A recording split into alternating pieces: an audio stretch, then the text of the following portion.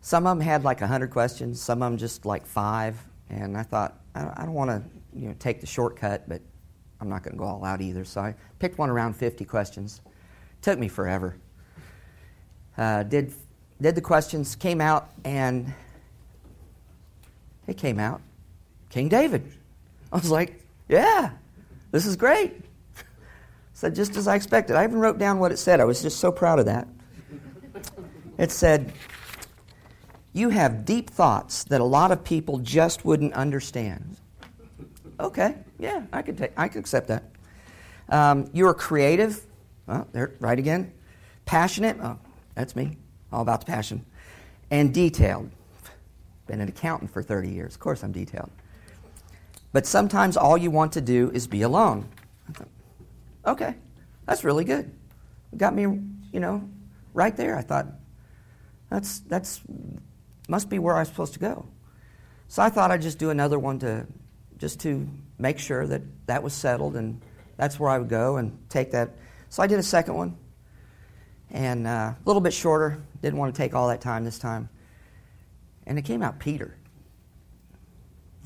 And I'm thinking, David? Peter? Okay. So I thought, obviously that second one was wrong. So I tried a third time. Third test. It came out Job. I'm like, that one's really messed up because there's no patience here. I don't know where that one came from. And I'm starting to get a little confused. And I'm just wanting some clarification. Which one do I really actually look like? What character do I really look like? So I decided, here's a really short one, 9 questions. I can deal with that one. So I took the fourth test.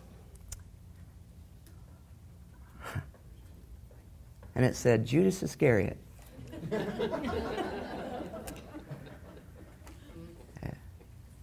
I saw a couple looks. It was kind of what I had when I first saw it. I was like, what? I just sat there looking at the screen.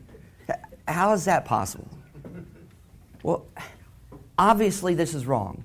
Let's get past this one really quick. I'll take another test real quick, so we'll just settle this. So I took a 5th test. 5 questions.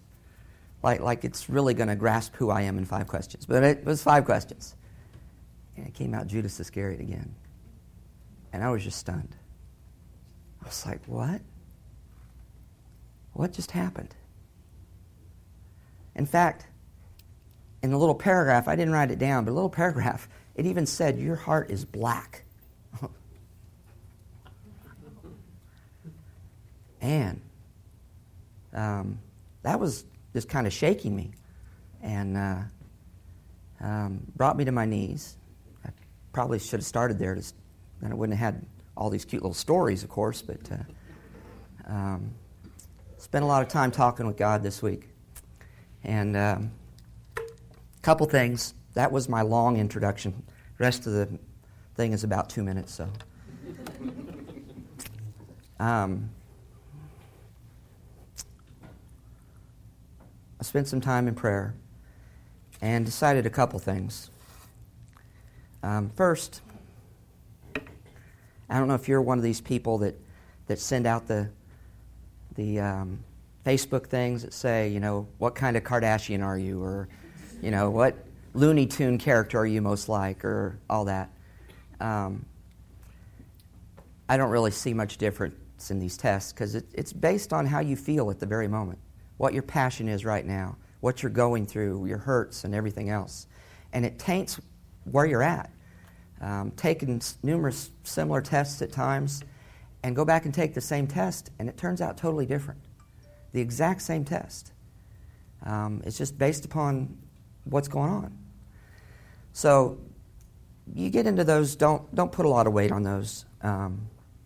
Second, after a lot of thought and prayer and some good, some really good time in the Word of God, I decided to talk about Judas. We have this vision of Judas. This Satan entered him. This vision of, he betrayed him for 30 pieces of silver. But a lot of times we don't really see who Judas was. I want to discuss him just a little bit about how he was perceived, who he was, what he was like. Because we can grasp quite a few things from Scripture about that. And I want to bring some of that out. First of all, he was an apostle of Jesus. He was chosen by Jesus. Chosen personally. If you're a disciple, if you're a disciple of any rabbi and he chooses another disciple to also follow him, you're like, okay. I mean, he's chosen him. That's good enough for me. And this was Jesus. He said, I'm choosing Judas. So right away, all the disciples are like, they're gearing towards thinking, some of them unsure, but gearing towards thinking this is the Messiah. He's bringing in the kingdom. And I'm his disciple. There's others too. If that's who he chooses, it's good enough for me. Just being chosen by Jesus had a lot of street cred right there. So Jesus chose him to be a disciple. And a disciple, in Jewish culture, a disciple was somebody who did everything the rabbi did. He dressed like the rabbi. He walked like the rabbi. He talked like the rabbi. They would follow in the rabbi's footsteps, the actual footsteps of the rabbi, to do everything that they did. And Judas was a disciple, and he was a very good one. He looked like Jesus. He talked like Jesus. He did things that Jesus did.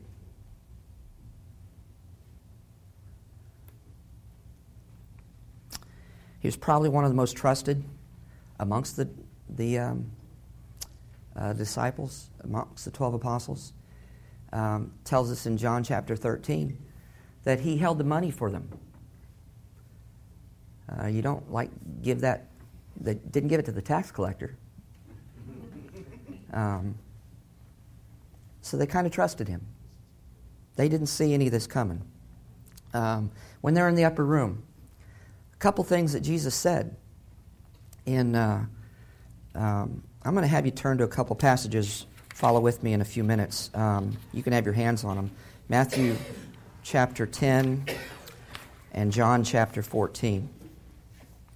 Now, let me read for you. This is something that Jesus said in the upper room.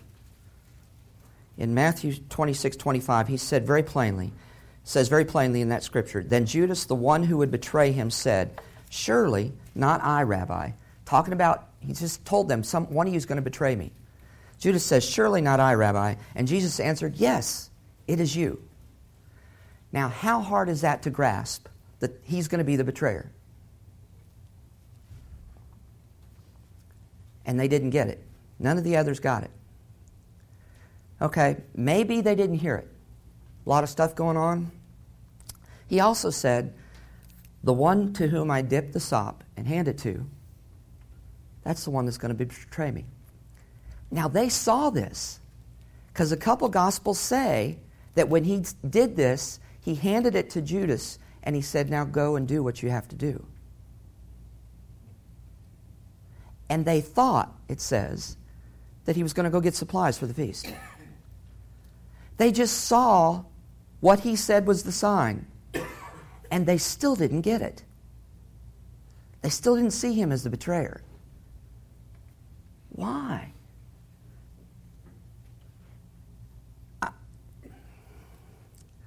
I'm just kind of shocked, because when I read that, the flesh wants to come out in me and say, "Guys, this isn't rocket science here." Not that they would know what that is. What are you, stupid? No disrespect intended. He's told him before the others that you're the man. You're the one that's going to betray me. He's given them a sign. This is what it means. And they saw the sign.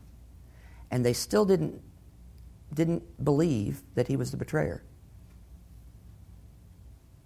And that astounds me. Here's some of the reasons why I think. One is what I already mentioned. Jesus chose him personally. And a rabbi always chooses his disciples. It's his choice. And if they were going to follow him, they're going to accept all of his choices. So that's the first one. That's the obvious one. Secondly, in Matthew chapter 10, if someone would read verses 5 through 7 for me. Matthew 10, 5 through 7. These 12 Jesus sent out, instructing them, "Go nowhere among the Gentiles and enter the town of the Samaritans. Go later to the lost sheep of the house of Israel, and proclaim as you go, saying, The kingdom of heaven is at hand. Heal the sick, raise the dead, cleanse Okay, stop right there. Just through 7. He said, what's the end of 7 say? Huh? Yeah, what's he doing though? He's telling them to preach, right? For a year, maybe a year and a half, that's what the disciples did. They went out kind of as an advance team to the towns that Jesus was going to. And they said, the kingdom is coming. It is near. And then the king would walk in. And people were flocking to him. They were hearing because the disciples were out there. They were the front men. And they were preaching, the kingdom is near. He preached exactly how Jesus told him to preach. He preached just like Jesus. Because that's what Jesus was saying. Time is near. It is here. Time has come. Probably same mannerisms. Probably everything. Because that's what they were taught to do. Mimic the rabbi. And that's what he did. Now go ahead and read verse 8. Heal the sick, raise the dead, cleanse lepers, cast out demons, receive without pain, and give without money. He was doing the same miracles that Jesus was doing. He performed exactly the way Jesus did. He looked like Jesus. He preached like Jesus. He performed like Jesus. He served like Jesus.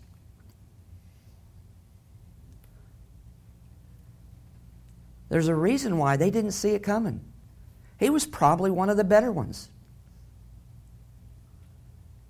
They had no clue. They could not picture him as the betrayer at all.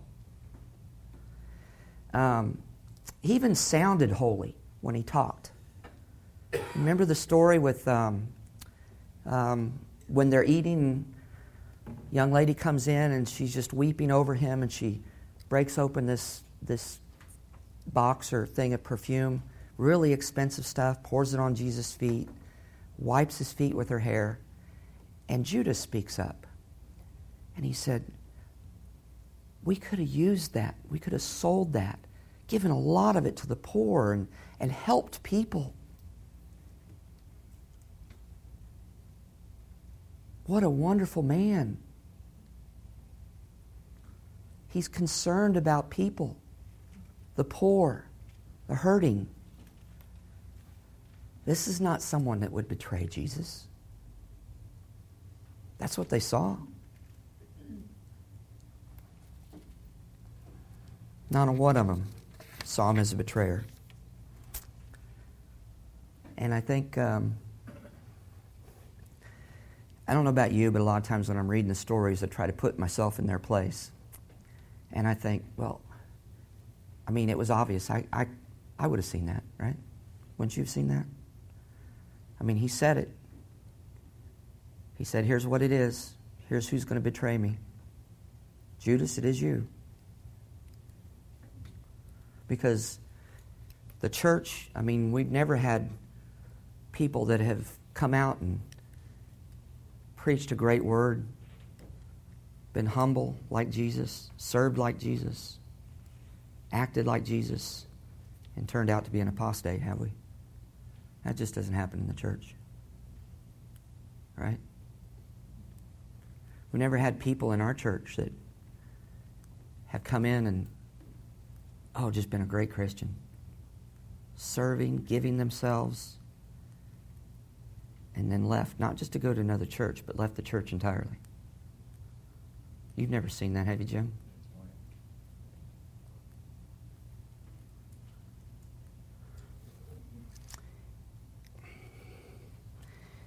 In 1 John 2, verse 19, it says, they left us, but they were never really with us. If they had been, they would have stuck it out with us, loyal to the end. In leaving, they showed their true colors, showed they never did belong.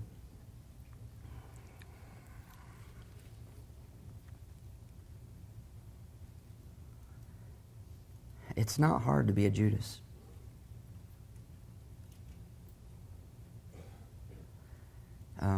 That's probably where I've been most of my life. Wanting to make a show of it, show how good I was.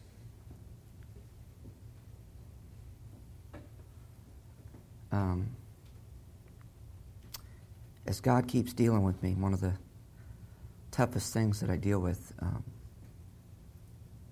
is just a concern that the church as a whole, or even our church, is filled with a lot of Judases. Not that they're going to betray Christ, but they're just putting on a show. It's not real. We get people that look and act and talk like Jesus, and they're just playing a role. I think Judas even had himself fooled, thinking I'm doing the right thing.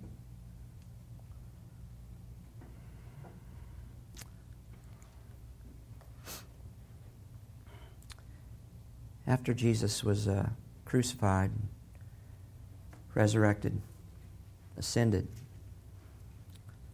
the thing called the church started. If you ever read any of the stories in Acts, I don't know about you, but I see a huge difference between what was happening there and what happens in our church today. Big things were happening.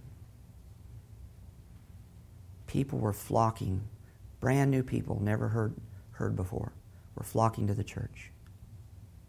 Wanted to hear. If you read the book of Acts, well, let me back up a second. See, that early church, the early church was on fire. There were big things happening. And when I was in Bible school, there were a lot of,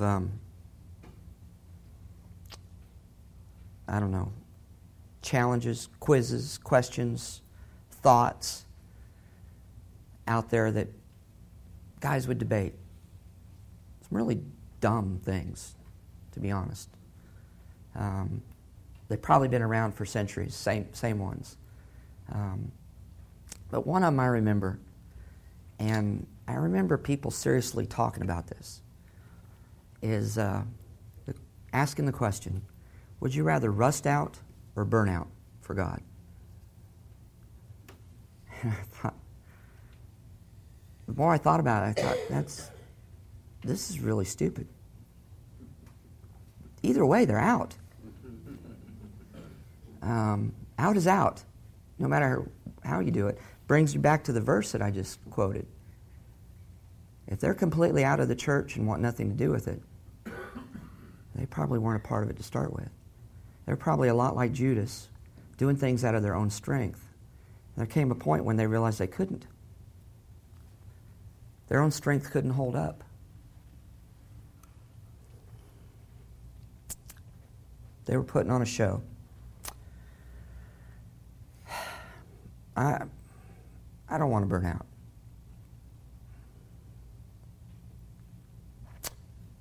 But I want to burn.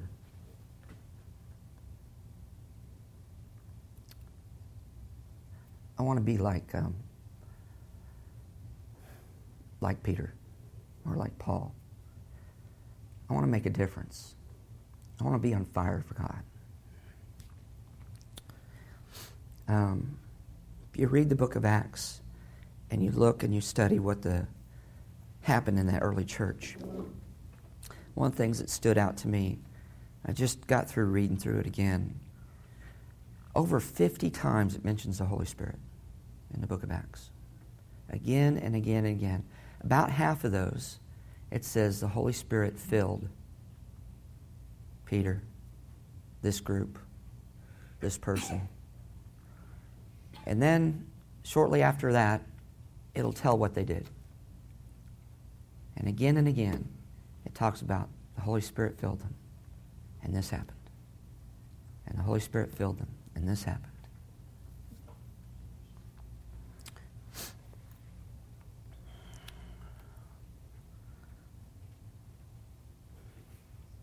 I've talked about this before with people individually about what happened in the early church.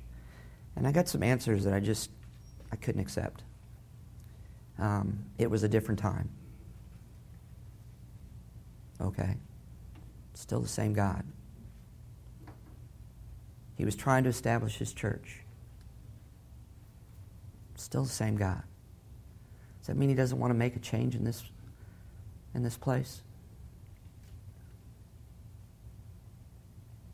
Their focus was over and over again in the book of Acts. Your focus is being filled with the Holy Spirit. And then God would move. With Peter, with people like me.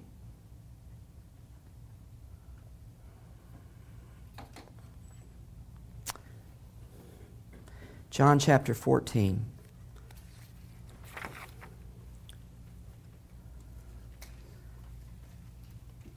Verse 12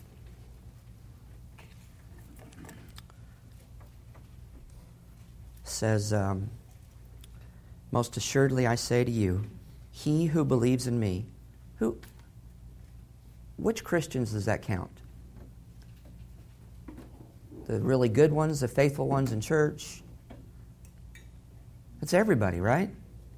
He who believes in me, if you are a firm believer in Jesus Christ, what He did on the cross for you, accepted Him as your Savior, you're all in this boat. Most assuredly, I say to you, he who believes in me, the works that I do, that's Jesus, he, the one who believes in Him, will do. Who does that leave out that's not going to do the works of Jesus? It's everyone who believes in Him. And He even qualifies that. He says, and greater works than these He will do, because I go to my Father. Jesus had 3 years to work on it. How many have we had?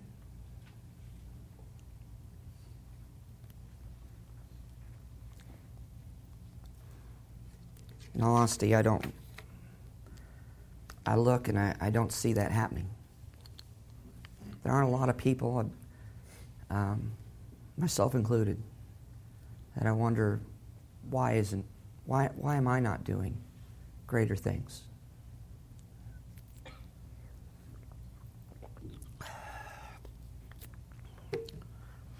My assumption, or where my thought went, was because we're spending more time being a lot like Judas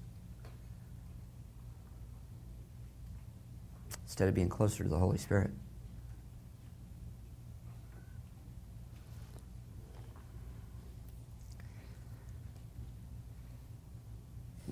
Not just being like Jesus, but being closer to the Holy Spirit. Because that's what the early church was.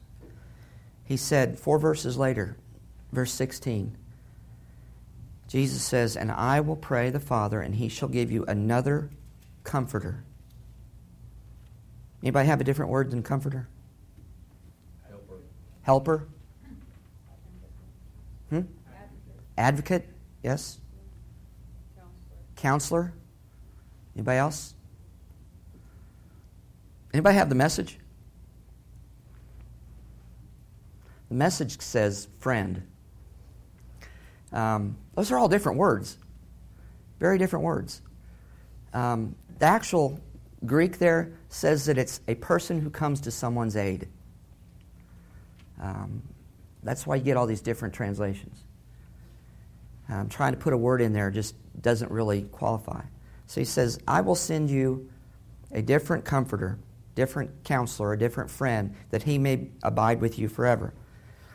Now the emphasis really should be on the word right before that. I looked up 8 different versions, most common versions, and all of them said the exact same word. another. He's saying, the word is another of the exact same kind that I'm talking about right now. And he was talking about he was leaving. But don't worry. I'll send you another, just like me, just like Jesus, that you can trust, that you can lean on, that you can be comforted by, that you can be counseled by, that will be your friend.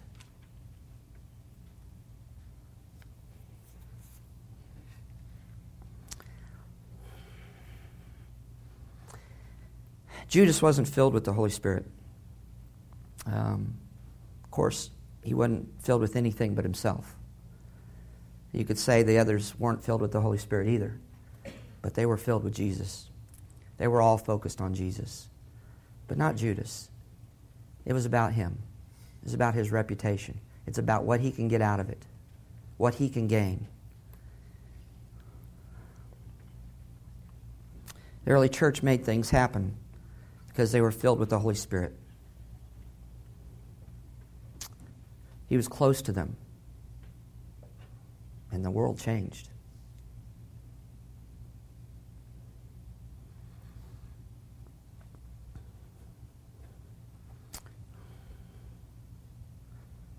I think God still wants to do that. The problem is that we get a little bit like Judas, and it's about me. It's about what it might cost me, what I might have to give up, what I have to give up my vacation, some things that I've been saving for, my time, my job. Because the early church had an attitude. They didn't care what it cost. And it cost them a lot. A lot of them lost jobs, family members, friends, their lives. God's really been working on my heart for a long time, but this past year especially.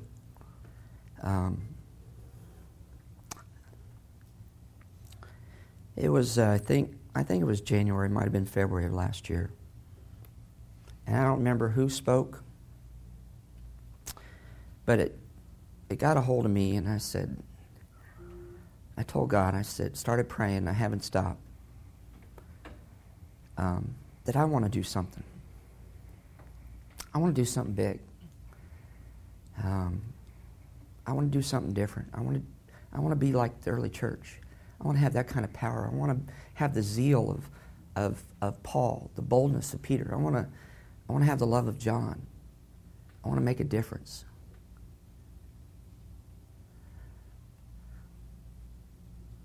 I didn't take that as being arrogant. I still don't.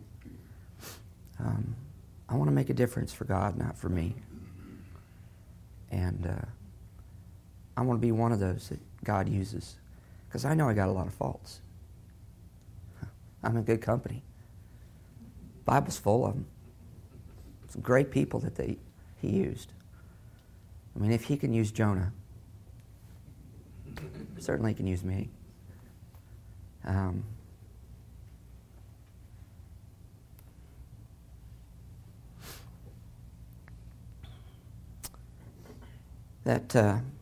got to the point where I said, God, I'm afraid. I'm afraid of what it'll cost. And I'm going to need some strength for that. But I don't care. And I expected some hardships. This past year has been kind of hard. Did lose my job. Lost my car, which didn't even faze me because my son ran straight into a concrete embankment. The front of the car looked like an accordion. And he had a little skin torn off one knee. And I was just grateful. Lost some things. We haven't done a vacation in a couple of years. We don't even go out of town for anything. And that's okay. It's been good. It's been a time of me drawing closer to God. Time of me expecting more hardships and saying it's okay. Because I know God's preparing me for something.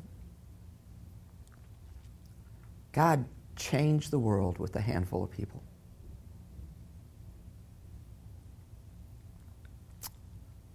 What would he do if we had twice that many? Or 3 times that many? Or a church of some 1,200 people that got on fire for God? What could we do? I know there's some others that God's working on. I've talked to various people,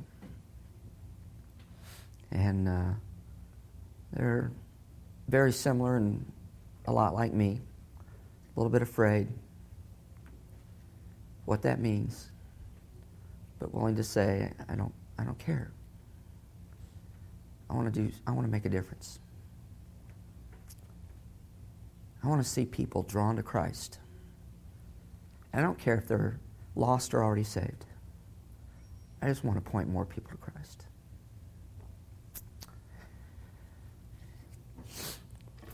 The greatest fear is that there's just too many that are not going to choose that route. They're more okay with just being okay,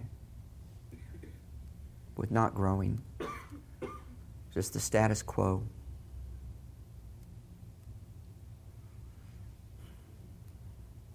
And I think that's sad, because I'm not okay with it anymore.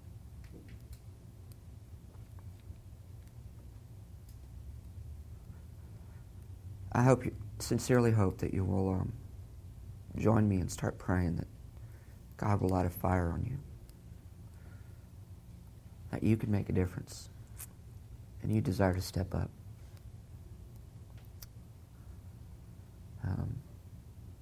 Whatever you face, you won't regret it. It'll be worth it. Paul did the same thing. He gives his laundry list of everything that he went through, and he said, I wouldn't change a thing. I don't regret it. In fact, he says, I wish I could have done more.